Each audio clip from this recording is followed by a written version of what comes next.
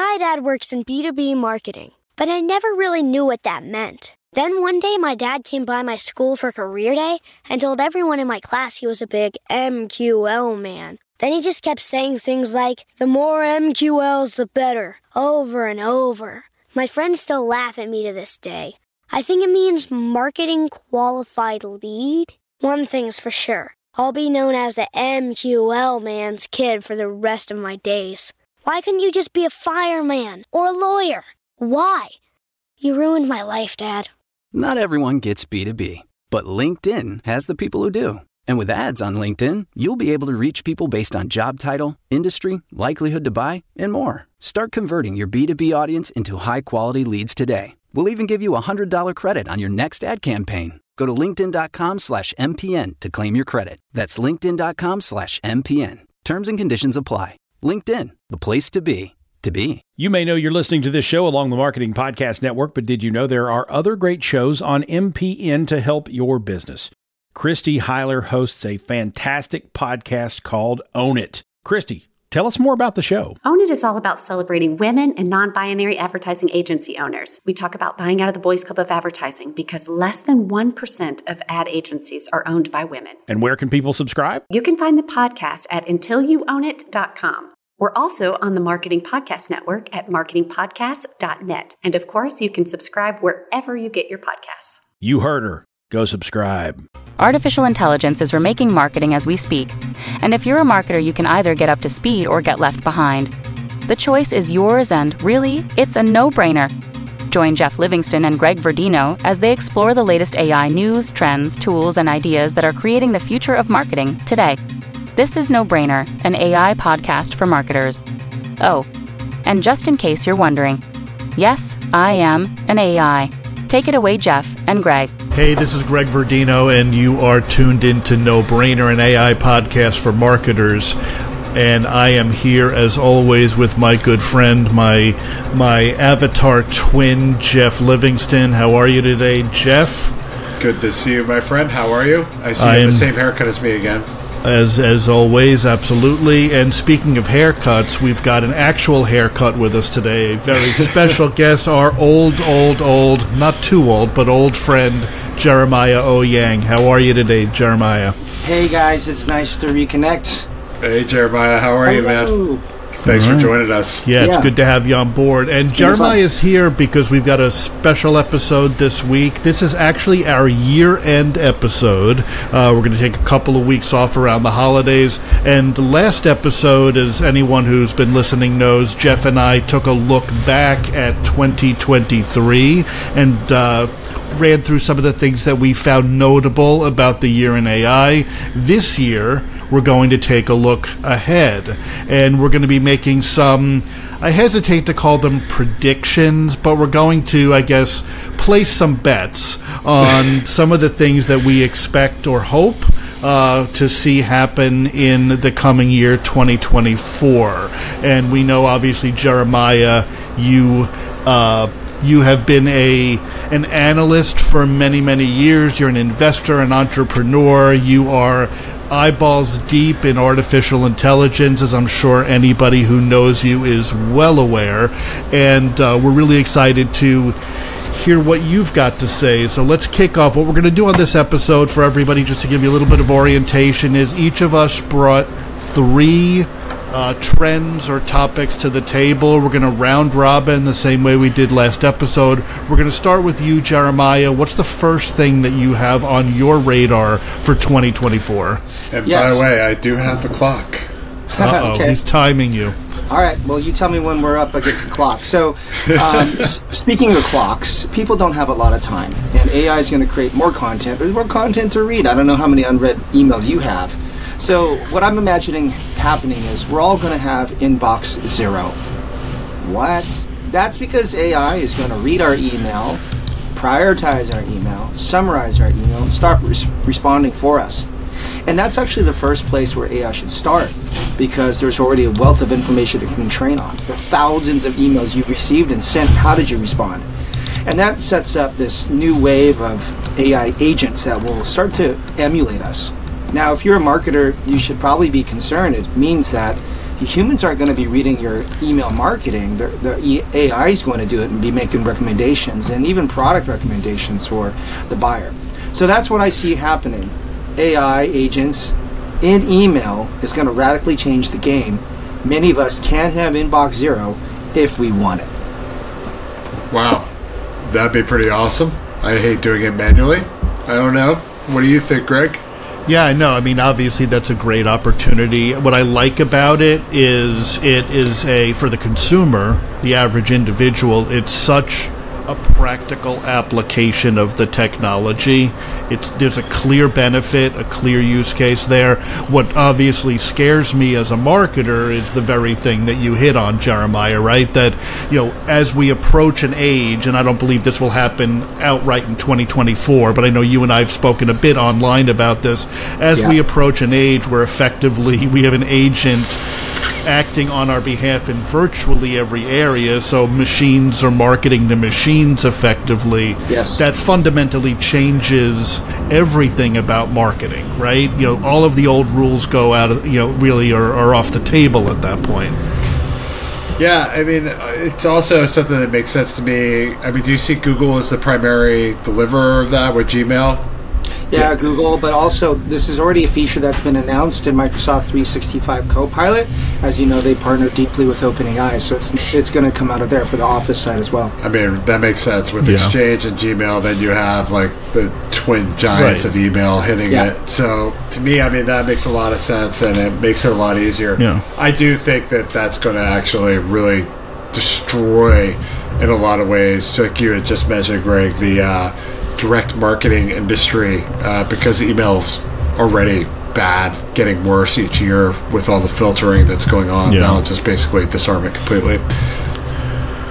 What about, I guess the other angle here is, what are your thoughts, Jeremiah? Clearly people already, I think a lot of people are already feeling disconnected, right? There's a loneliness epidemic. There's, I think, concern about the way in which sort of digital mediation has disintermediated our relationships with other human beings. There's potentially an authenticity crisis coming as more and more content is AI generated. Mm-hmm. How do you think this plays into that? Well, it's a multi-pronged answer, but I think we're going to see a way for people to prove their humanity when they post. Like there might be some bioauthentication that indicates that this post was written by Jeff Livingston, therefore I'm more likely to read it. I don't know exactly how that's less likely. Yes. There might be some retinal scan or something, or a video that shows that it's not been altered, right? Those are things that we might see happen. Secondly, people are going to be talking to AI when they're lonely. I'm not saying, by the way, this is the best thing for the world. I'm just saying it's going to be a thing. There's just not enough therapists. There's not enough healthcare professionals. Anxiety, depression is at an all-time high. Most boomers are customer service reps, their aging years, and they need someone in loneliness. So people are going to talk to AI. In fact, there's one called Pi by Inflection AI that does some of these things. I have a financial tie to that company, but I showed Jeff that example. So I knew who I was, Greg, which is sad for Pi. Well, we got each other, guys. This is true. Yeah, and I think, you also hit on something there, and then we'll move on.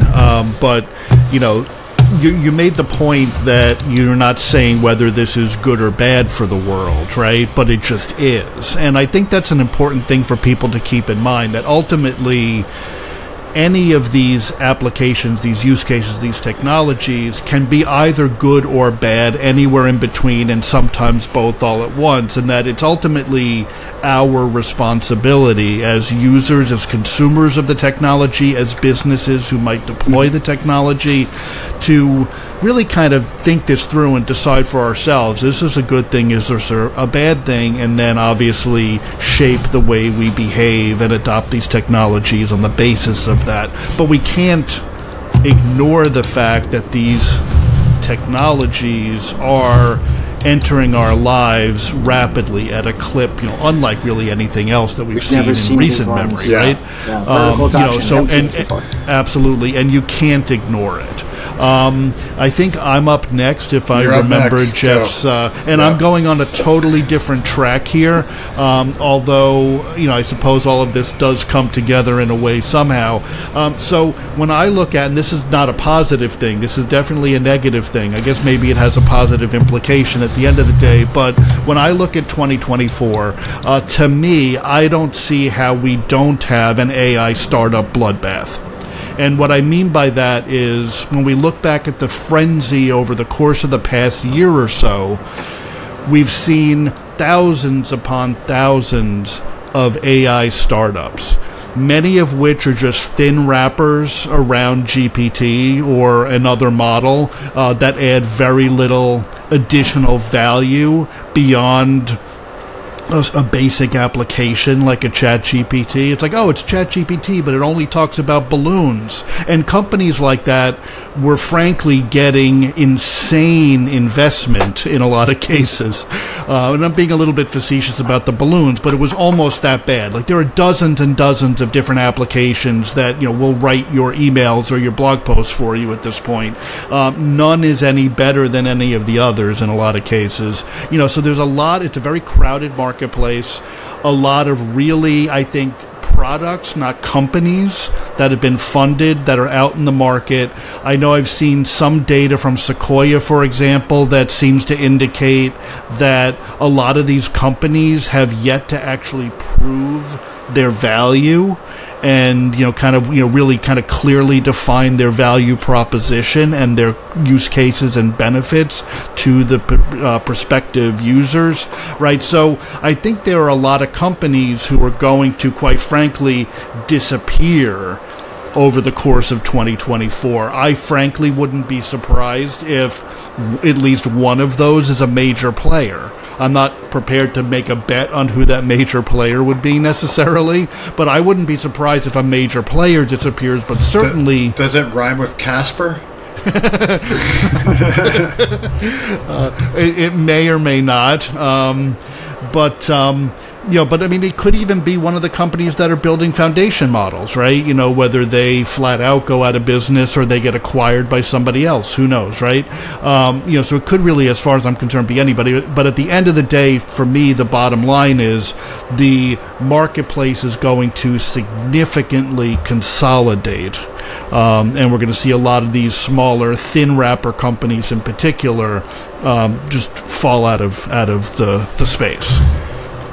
You want to take that one first, Jeremiah? Well, I think that's right, and I probably would welcome that first. So for those that don't know, I have a new role. I'm a venture capitalist. I joined a firm, so I'm investing in these startups, and God, there's so many. All right, so here's a crazy stat. Jeff's head is glowing again. So a crazy stat. When I started tracking the website, there's an AI for that.com in March. There was 3,000 companies in the directory. A few weeks ago, it crossed 10,000. 10,000, right? Yeah, so that means there's about 1,000 new AI projects being added to the database per month. By the way, that's 30 a day. So since we started talking, a new one's birthed. That's really impossible for us to do that. Look, there's one birthing right now. That's Greg's timer. He made it. I did it. Yes. Yeah. So Greg's right, and the market needs to retract. Yeah. I mean, to me, the red ocean makes sense, right? We're going to definitely see that. There was way too many of them. We all remember what it was like last spring. Anytime anybody announced anything, it was like, oh my God, HubSpot's got AI. But then you look at it, it's like, well, no, they just slapped GPT on it. They rubbed some on. They're called a chat spot or whatever it's called, a bad spot, And I'm not demeaning HubSpot. This is common. And it's been done by established players and new players alike. But I think the market's gotten wise to it very quickly, and everybody's skeptical now. It's like, okay, is this really adding value?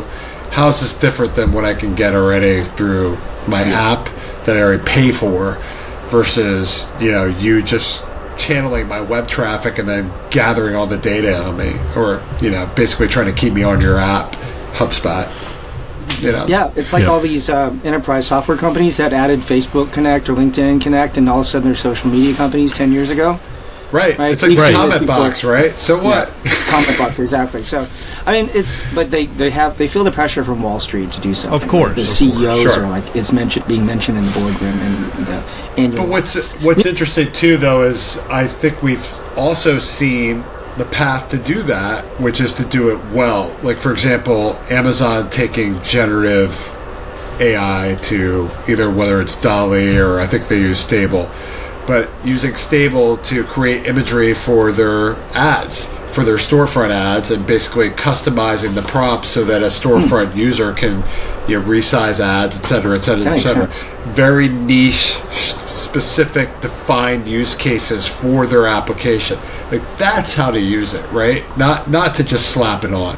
So I agree with that. So 2 things that we're looking for to ensure they're not a GPT wrapper. One, do they have access to exclusive data? And that is something that is, if it's a legal contract, that's very defensible. And then secondly, are they creating new products with synthetic data? So that point you just brought up, Jeff, around creating new ads with synthetic data, that fits well into that.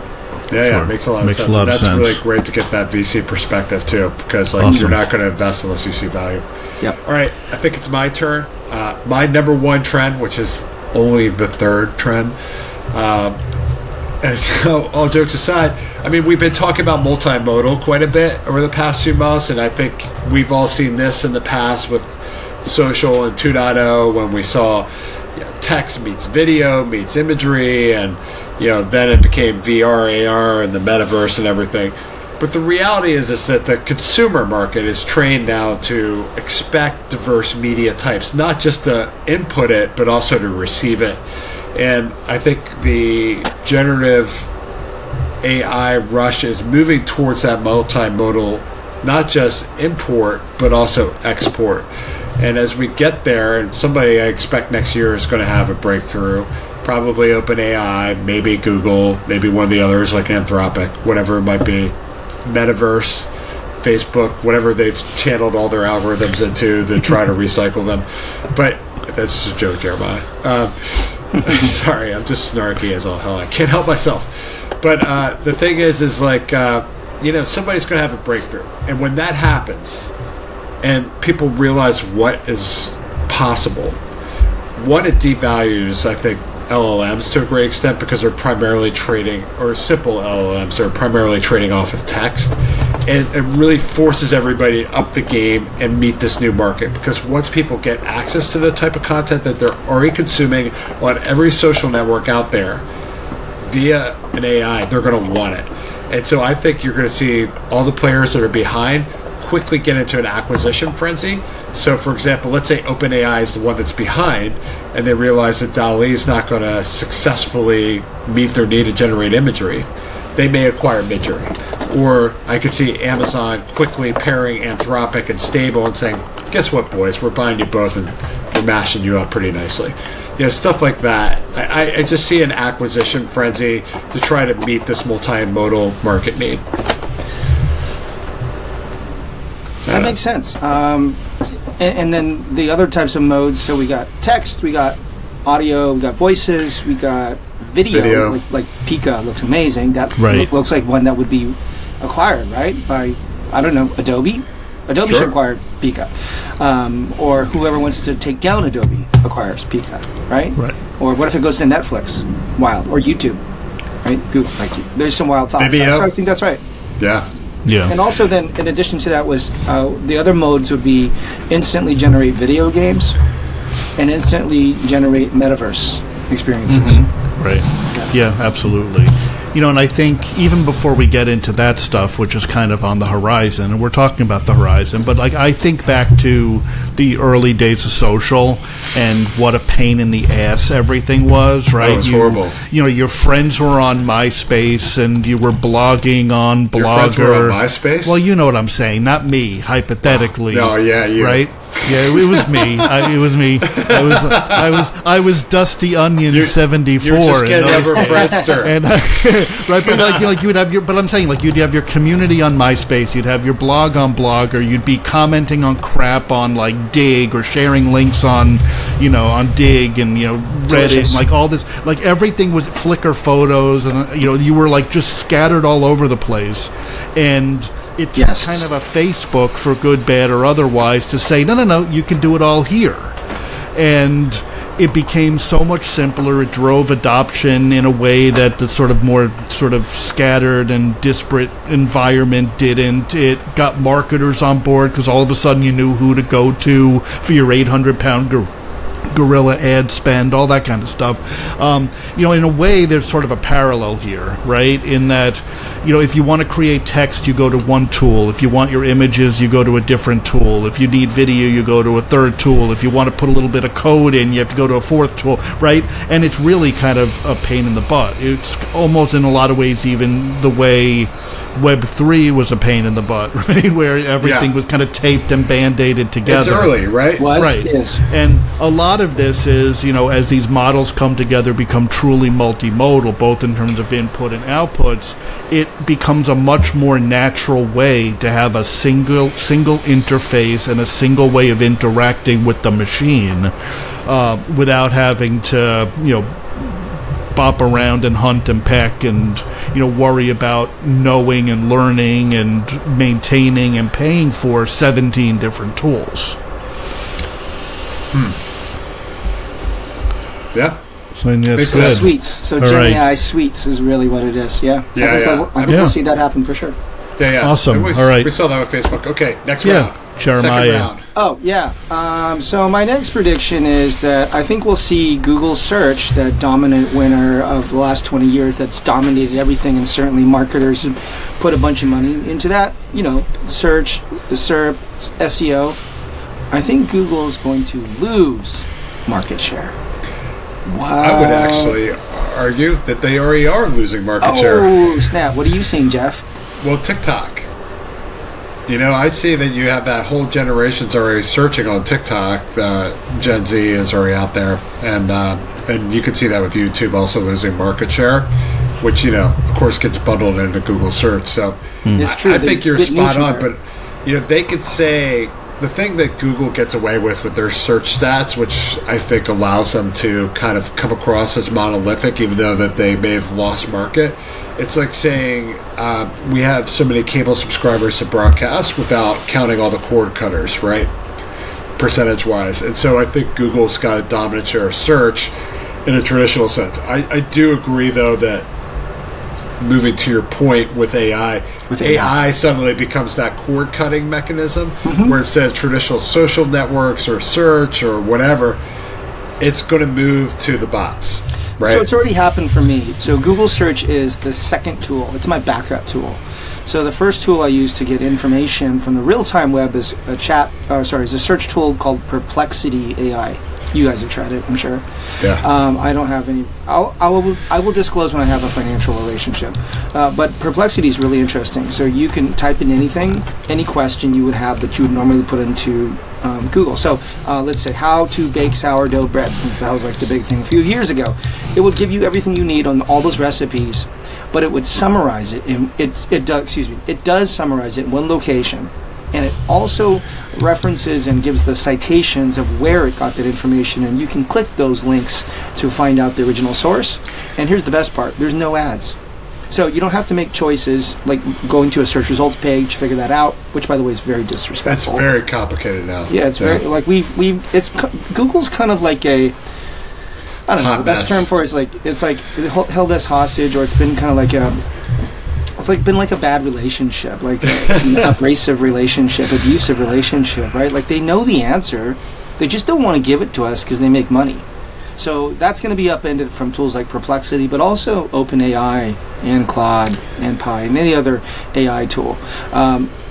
Google is quite capable of doing this. You can see like the Google Bard features, the beta features have this capability. Right. The issue is over 95% of their revenue is ads. So it's a business model conflict. How are they going to do this? I don't know. Slowly die? Yep, so that's my prediction. Google search is going to lose market share to generative AI tools. Hey, real quick before we move off of this, what did you think of Gemini? Thumbs up, thumbs down? So I thought it was interesting. I saw the video, but there was a lot of people saying that that's not reality. It's just fabricated. Yeah. So I could do one of those on Fiverr too, you know. So I wait till I can try the tools before I give a verdict on that. Yeah, I think they have a history of, I won't say outright fabricating their demos, but certainly doctoring their demos to amplify, I think, the narrative around the capabilities that might be in the roadmap, let's say, as opposed to what the tool is actually capable of doing right now. So, yeah, we'll see how that pans out and whether... They have their backs against the walls. They have no choice right now. They have no choice, right? They're the first ones to acquire, too. We'll see. That makes sense as well. Yeah, they have to. Absolutely. Want to move on, Jeff? What's your number 2? Well, I think we kind of saw this unfold a little bit over Thanksgiving, but I would say that OpenAI is ripe for a fall, in a way, a self-induced fall. And I'm not saying that they're going to implode or disappear off the market, but I could see them losing market share pretty heavily due to a self-induced black eye. What I've seen from OpenAI more than anything, and Altman during his leadership, he really likes to be in the spotlight. He'll say bombastic things. He'll do things like even embarrass Satya Nadella in public during his very crazy kind of, I don't even know what to call that, coup that occurred at OpenAI over Thanksgiving. And, you know, that was just the way that unfolded in the public was, to me, an example of kind of like Kyrie Irving type behavior where you just don't know what's going to happen with this guy or what he's going to say or when he's going to go out on X. And I know that there's this bombastic CEO kind of mode, but that combined with OpenAI's kind of wishy-washy approach to ethics and some of the trouble they've already gotten into with lawsuits, I just see something happening next year where they trip themselves up. You know, they just seem to play down to the competition and stop themselves from dominating the way they should, and I just foresee that continuing and in some bad way. Yeah. I think that, you know, certainly one thing to me is certain, that we haven't seen the last ripple from that week of chaos, right? You know, I don't think we've seen the last of the management switch-ups. I don't think we've seen the last of the chaos, the last wrinkle, the last, you know, kind of surprising development, or even potentially, you know, sort of the not the release, but the sort of the leak or the public recognition of some fact that has been unknown about some of what happened there. You know, I'm not going to pretend to know any of the details about the inner workings, just like you, everything I've read, right? You know, whether it's Kara Swisher or The Information or, you know, anybody else who's been reporting on it. But I do think, you know, a large public shakeup like that certainly is going to have continued effects. I think it also shakes the confidence of the market. So anybody who has done a large-scale strategic deal with a company that has that kind of a public blowout has to be scratching their heads and saying, did we make the right choice here? Or if we're about to enter into a large strategic relationship, are we making the right choice, and should we be considering other options? So I think oh, please finish. Go ahead. So I think because of that, all of that is true, that Microsoft now, who they're going to be putting one of their execs on the board, is going to have their thumb on Sam's shoulder at all times. And they're going to be watching carefully. And this could actually result in reduced innovation and fewer risks to be had. They may have a culture more like Microsoft in a year from now, which in a way could lead you to that blowout, Jeff, that you were talking about. I don't think they're going to have like an implosion like they did before. I think they're going to have corporate scrutiny now. Okay. But they could slow down. That's what could happen. I think, you know, a Nadella type culture at OpenAI would be very beneficial to that company, actually. You know, kind of smooth out some of the wonkiness that you see in startups, you know, which sometimes is very beneficial and sometimes can be explosive. Yeah, I wonder though, to what extent would that cause them to potentially lose an edge, not the edge, right? They would, I think, gain a different kind of edge. To your point, Jeremiah, would it slow down their pace of innovation, for example? Certainly it would have the balancing effect of making the organization at least appear to be more trustworthy to a large enterprise buyer, right? It's the Microsoft stamp of approval, so to speak. I also wonder, is it, and I know they've been around for a while, but as a commercial entity, I wonder, is it too early in their life cycle to have more of a large company approach? Do they need that startup chaos in a way to retain their edge and their sort of creative combustion, right? Yeah. I mean, they're ahead of the competitors, so it's their lead to lose. But if they're ahead, they need to show safety now. I think that's the issue. Yeah, yeah, they're that was very a pretty big blow up. I mean, that if I was in IT at an enterprise, or if I was running digital marketing enterprise, I would push pause on that contract indefinitely, until that is resolved. So right, that was my point. If nothing else, it's going to cause those large enterprises to go, whoa, wait a second. Yeah, and at a minimum, make sure they have a plan B, and at a maximum, choose the plan B as their new plan A, right? Yeah. Great, right. We want to roll on. Again, I'm going to kind of pivot a little bit here into something different. We're talking obviously about an OpenAI, the king of large language models, and then some. And all of the focus over the course of the past year certainly has been around large language models. I think we are going to see not a full-on switchover, but I think the rise of what I would call specialized language models. I don't want to call them small language models. They're still quite large. But I think increasingly, at least what I'm seeing, is enterprises are looking for a way to deploy more focused models that may not be as good at everything as a GPT-4 Turbo might be, but are really, really, really hella good at the one thing they need that model to do. And that this in particular is going to come to play in things like regulated industries, or industries where the nature of their proprietary data is really a huge differentiator and an advantage for them, and to really train up those specialized models and make sure that they are super fine-tuned to performing the tasks they need to perform really well.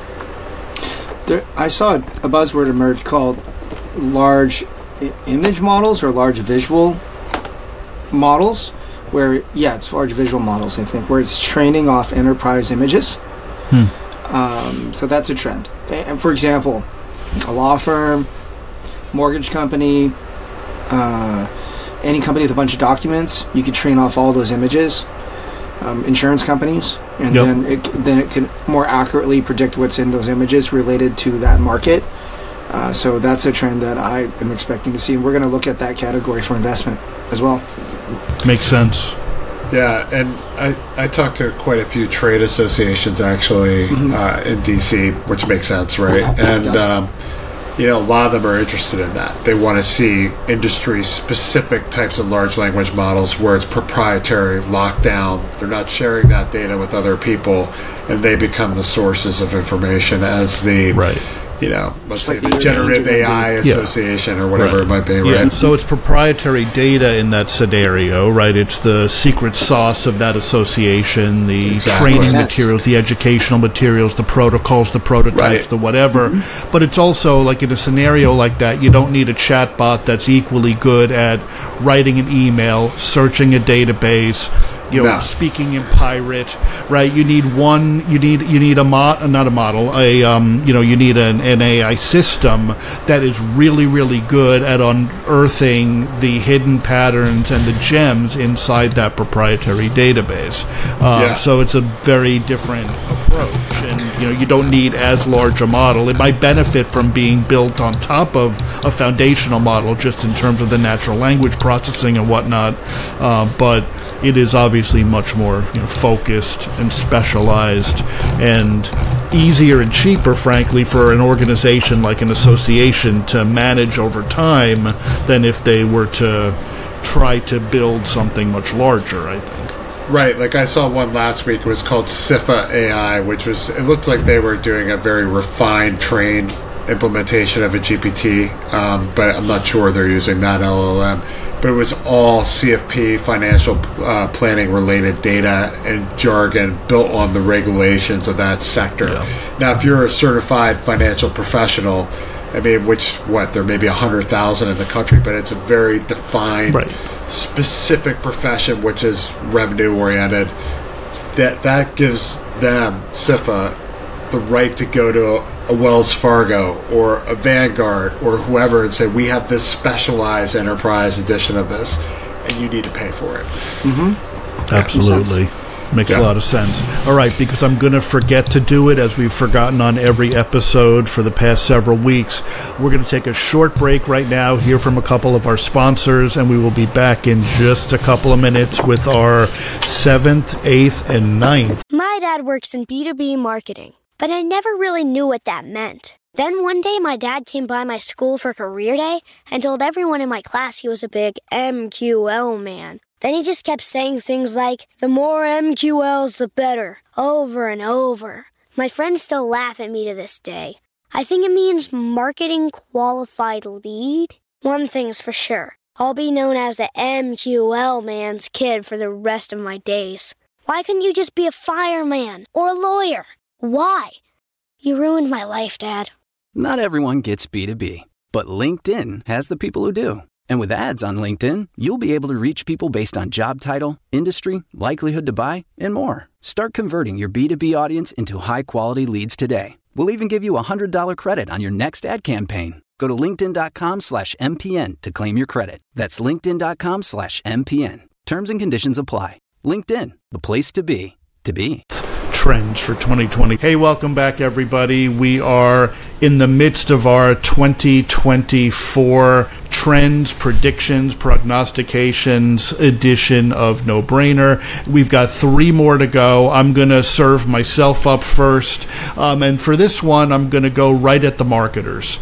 And for me, it's it's almost like an anti-trend. I think that the age of aimless experimentation is over. As we go into 2024, I think that marketers, CMOs, other marketing leaders are going to have increased scrutiny, increased pressure to be objective-driven, to actually deliver a result from their investment in artificial intelligence. And it's going to become more and more important for marketers to actually be strategic about what they're doing, both how they're spending money and how they're implementing in their organizations. Whether they're building or buying is almost immaterial, but certainly I think 2024 is going to be the year where marketers have to make that pivot from just pure experimentation, where I think a lot of organizations have gotten stuck, to this more strategic investment in these technologies. I think in the process, we're going to see, frankly, maybe a lot of organizations dial back on what they're doing in artificial intelligence, because they're not going to have as free rein to do the kind of things they've done this year that haven't actually borne out or proven themselves in terms of upside, whether upside is productivity or performance. But I think that the ones who kind of stick with it, who are able to make the leap from tactics to strategy, are going to be the brands that actually differentiate themselves in a real and meaningful way, in a sense that hasn't happened yet from what I see in many of the sort of brand marketing applications of AI. Thoughts? Yeah, it's funny. One of the ones I weighed, a trend, was similar to this, but not phrased in the same way. It was more that this is the year when some companies really go out with AI and kick some ass, and everybody has to get serious about it. Because if your competitors are suddenly beating the daylights out of you and eating up your market share because they're using AI with their marketing intelligently, it really puts you under the gun to do so as well. Sure. Right. That's, I think, the implication. Some will rise up and really sprint ahead. And if you can't make that leap, you're kind of stuck. You're dead. I mean, you'll be dead in a few years. I do see eventually, and this is to your point, you have to use this stuff strategically now. You can't just goof off with, hey, we're creating images on DALL-E and using them in our ads. Gee, we get AI. No, you have to use it to actually dominate your market. And I actually think a lot of that begins with traditional ML and segmentation and understanding your customer. Absolutely. Right? And, I think I don't want to steal Jeremiah's thunder, but I know we're going to talk some more on this. But the thing is the whole thing about AI is it's going to create literally, you remember the digital divide? There'll be an AI divide. Those that get it and those that don't, and those that don't are going to be in a real struggle. I mean, that's true of professionals, and that's true of companies. You've stunned Jeremiah into silence. Well, I mean, it aligns to what I'm going to predict, but I want to hear from Jeff first, and then I'll chime in. So, Greg, directionally agree in all the questions that you're asking and what could happen? Yeah. Jeff. All right. Sorry. So, here's my prediction. DC, the District of Corruption, is going to teach us to absolutely freaking hate AI. And what I mean by that is it's going to become an election issue. We all love presidential elections so much.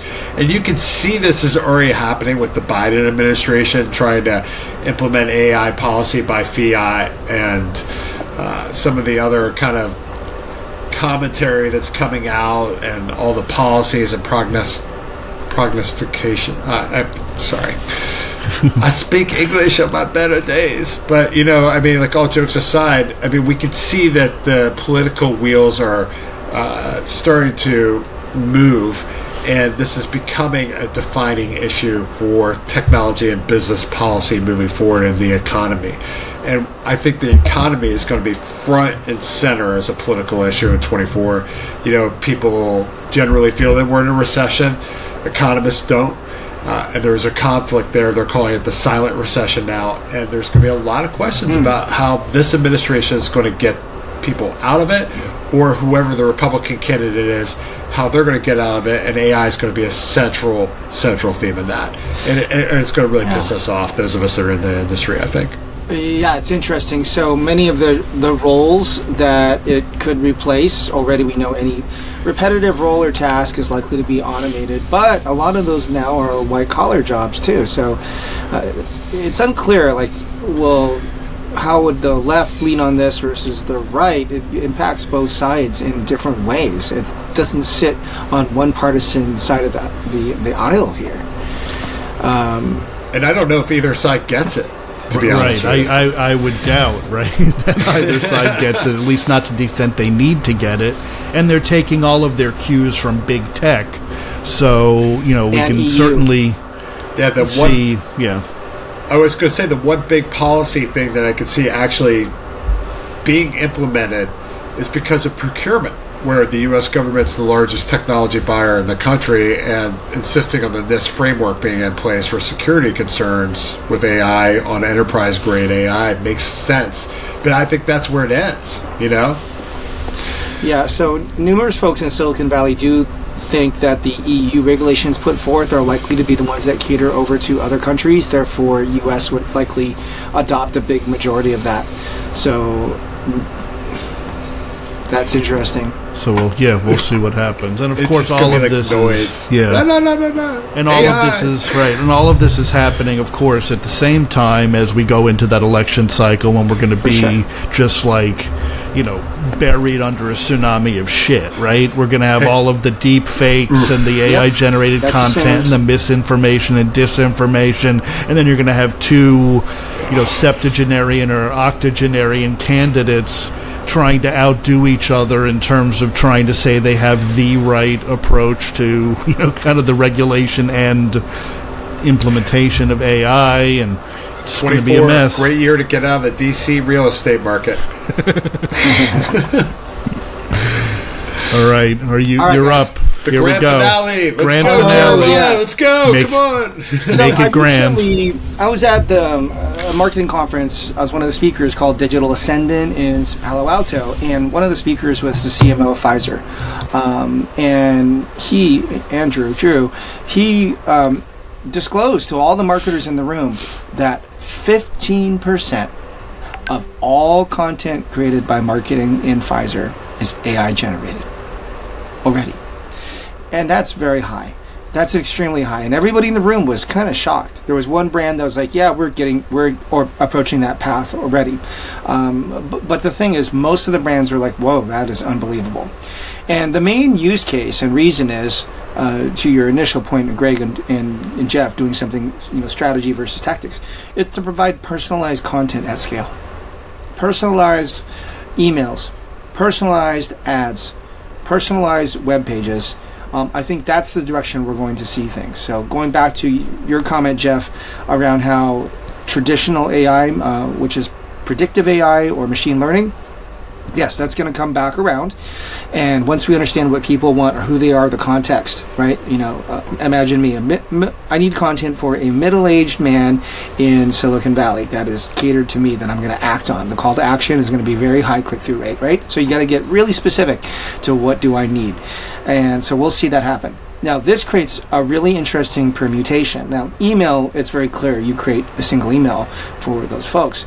But I could imagine in the end of the next year where we start to see that traditional websites just don't become as important. Instead, we might see a personalized view of a website emerge. So when you land on a corporate web page, somehow it knows the context of who you are and what do you want, and it serves up the content exactly for you. And there may be a chat interface that knows you and is talking to you. It's a very personalized experience. And I can expect to see something like that start to emerge. So that's my take.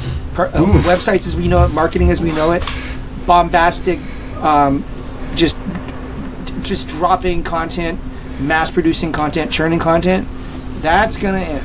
It's got to be precision and personalized content. Very Blade Runner 2049 with those personalized ads, Yeah, well, yes, that is something. Yes, those are the visions of what could happen. But what do you guys think? I think it's spot on myself. Yeah, absolutely. I mean, to me, hyper-personalization is one of the, at present, most powerful use cases. Yeah. Not everybody is well prepared to march down that path yet, right? Because there are still many, many organizations that struggle with a single customer view, for example. But the ones who truly understand their customers, who are using, analytical engines and using predictive AI effectively against a unified customer view, have an incredibly powerful asset.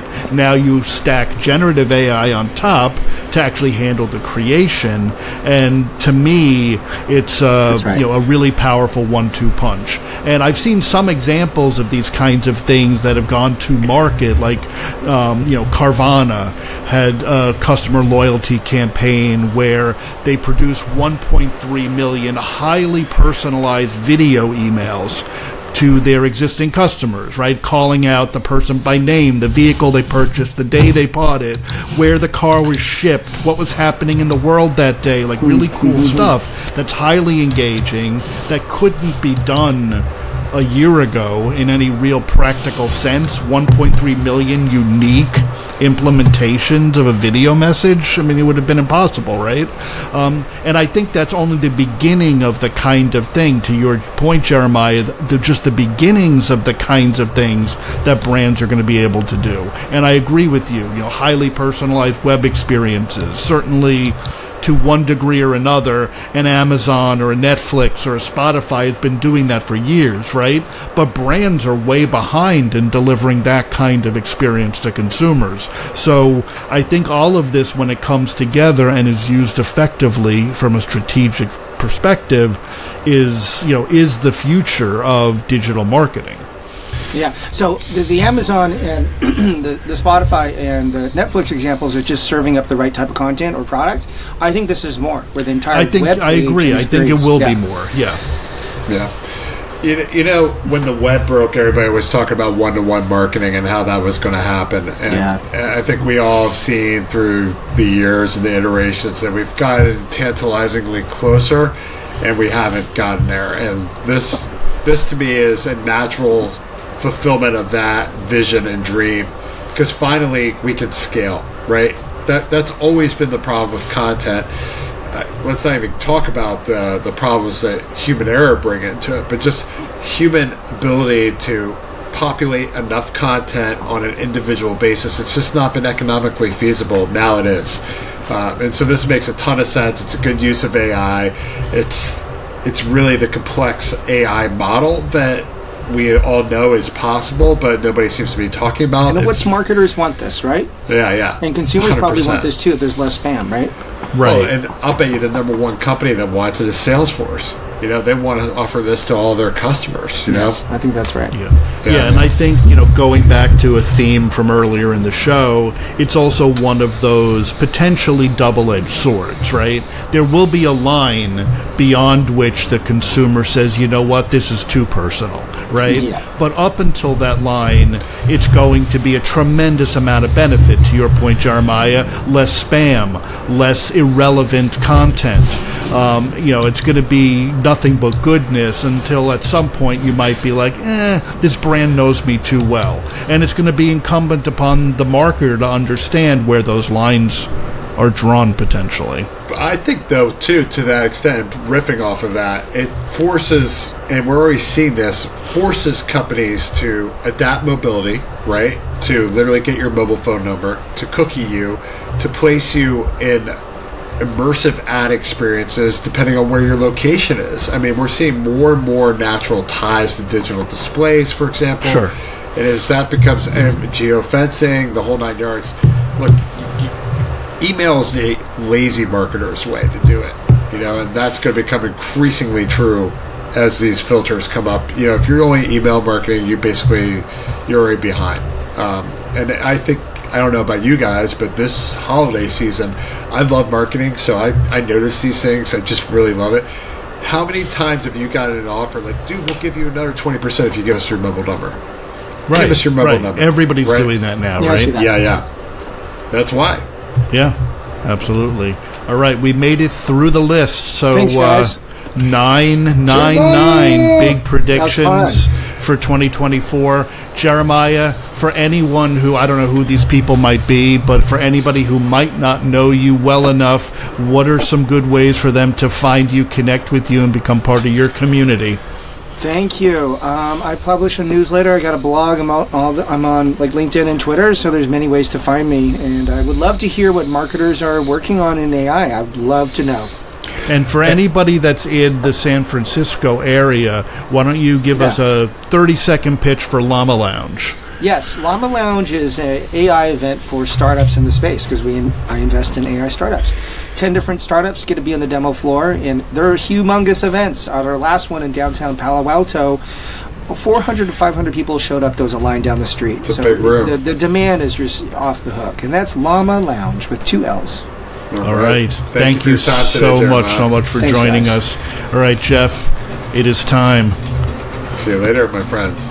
And thank you for listening. Please punch like, subscribe, tell your friends about it. You can find us on iTunes, YouTube. We really appreciate your time. Spotify, of course. And with that, have a very safe and happy holidays. We're going to see you in 2024.